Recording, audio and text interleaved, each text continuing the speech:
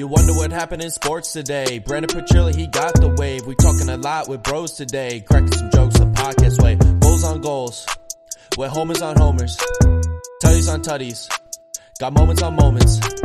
Just tune into BSP, just tune into BSP, just tune into BSP, just tune into Petrilli.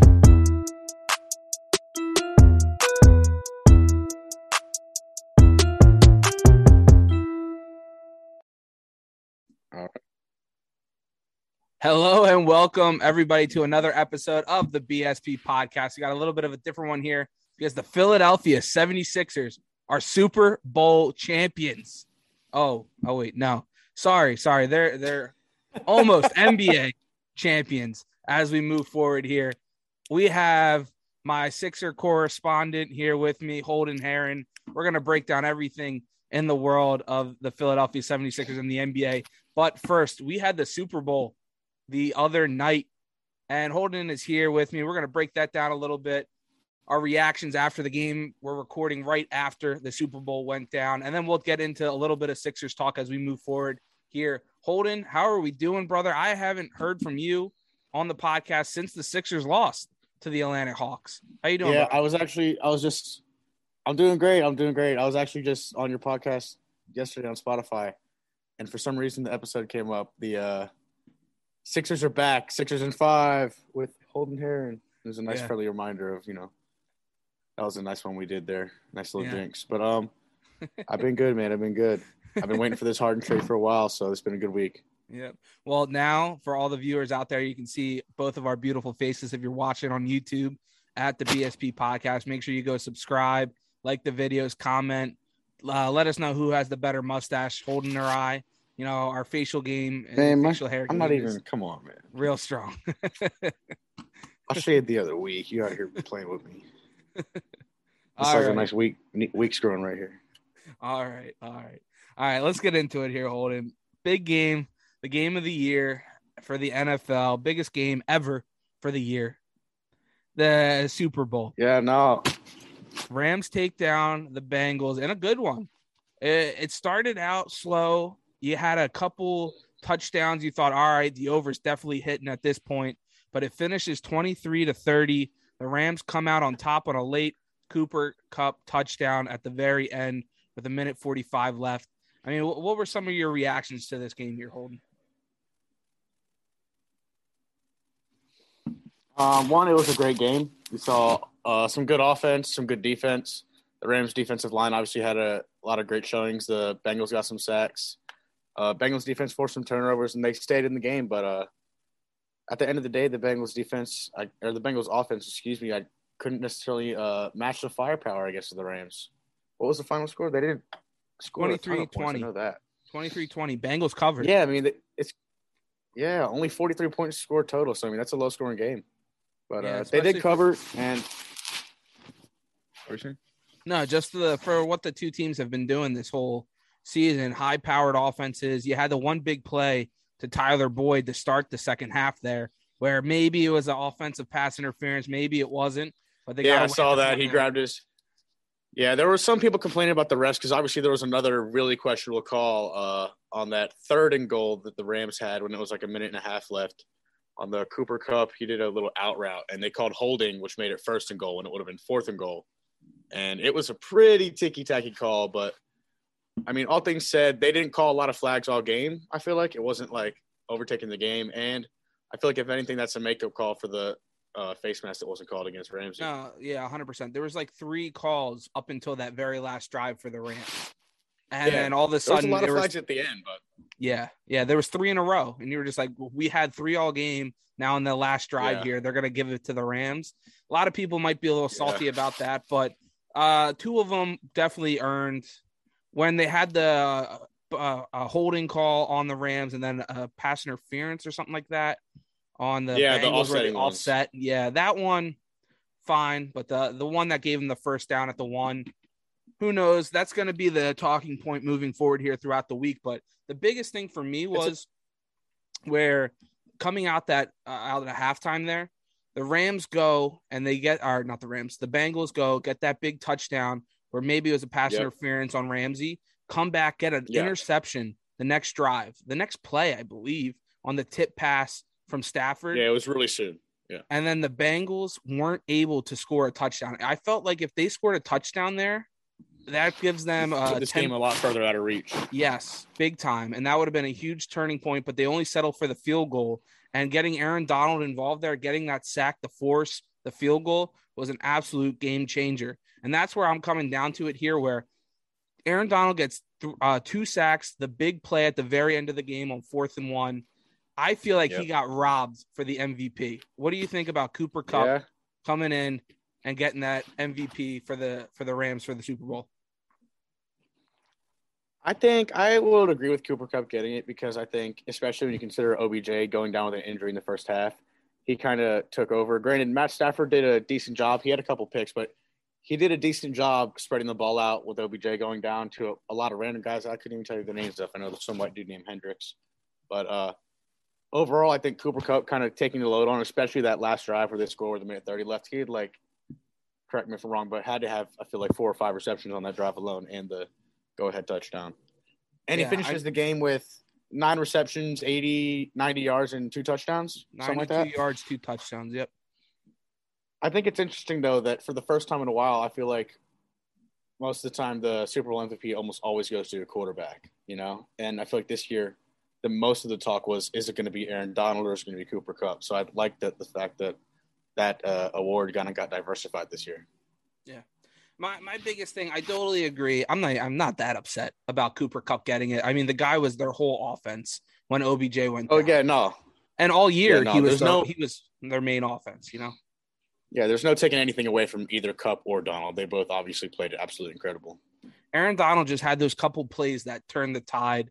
You know, I had a couple shekels on him, so I was, you know, a little biased. But, you know, when it comes down to the end of the day, yeah, it was a very good Super Bowl. Very, very good. It wasn't an instant classic, absolutely, you know, by any stretch of the means, but it was a great way to end a very competitive NFL season where you thought maybe the Bengals and Joe Shiesty were going to go down there and get that field goal to force overtime.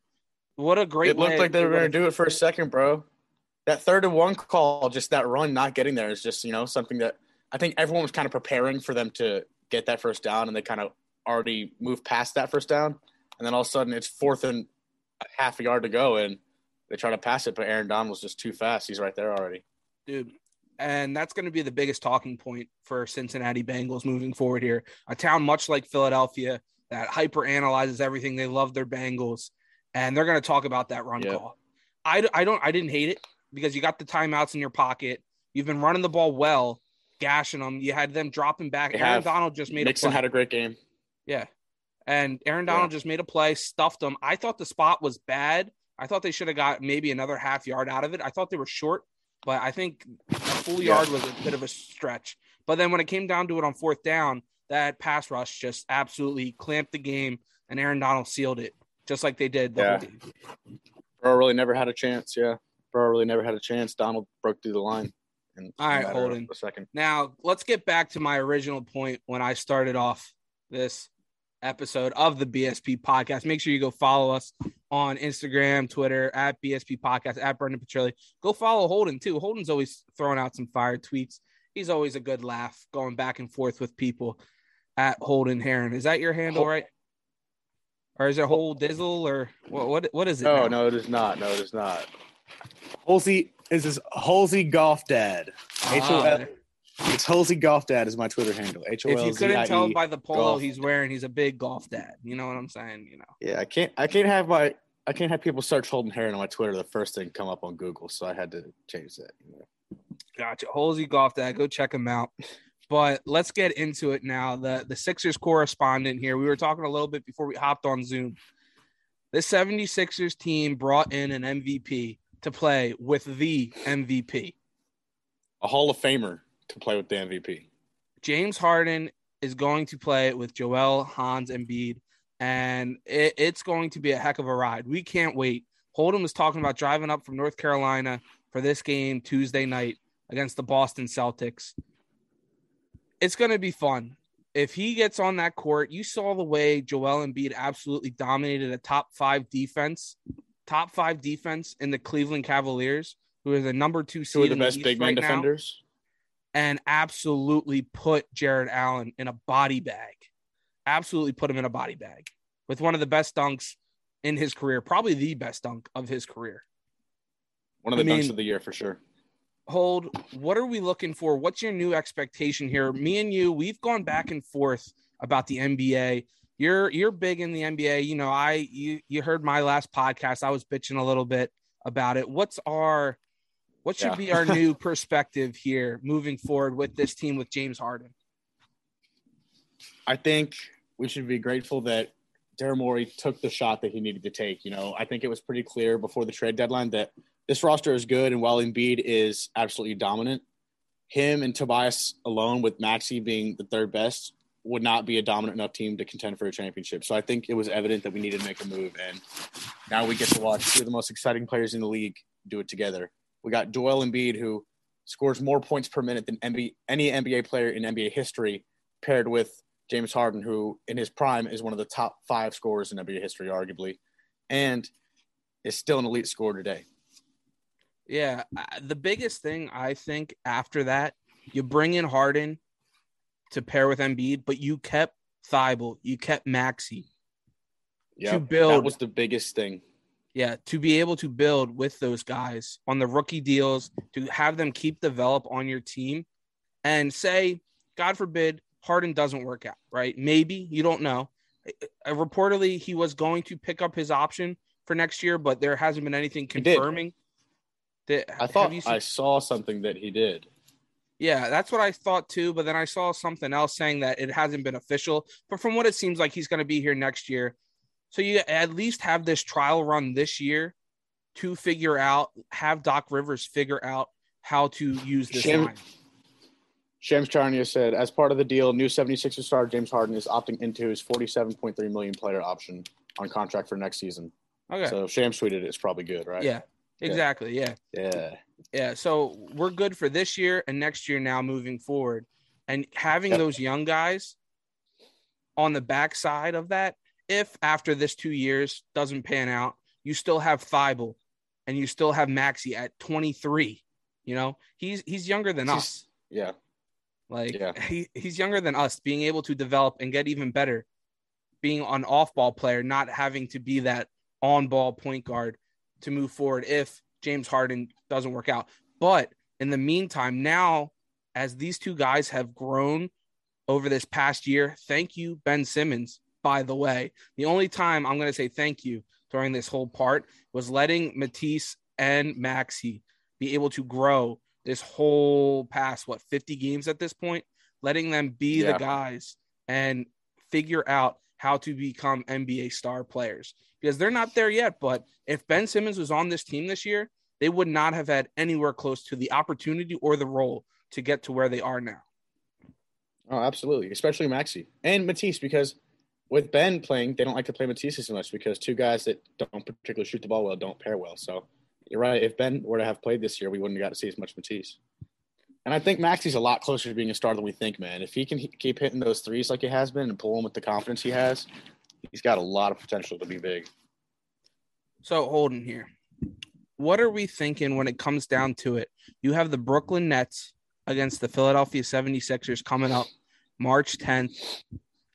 Number one, does Ben Simmons play? And number two, who's guarding who when it comes down to it with the new 2 starting lineups for both teams? I like that, and I've actually thought about that because I've already been on 2K my league, with the new rosters, and I've played the Nets. I already beat them in the playoff series at SM2, so yeah, I got this handled, believe me. Of course. But so March 10th is a month from a couple days ago.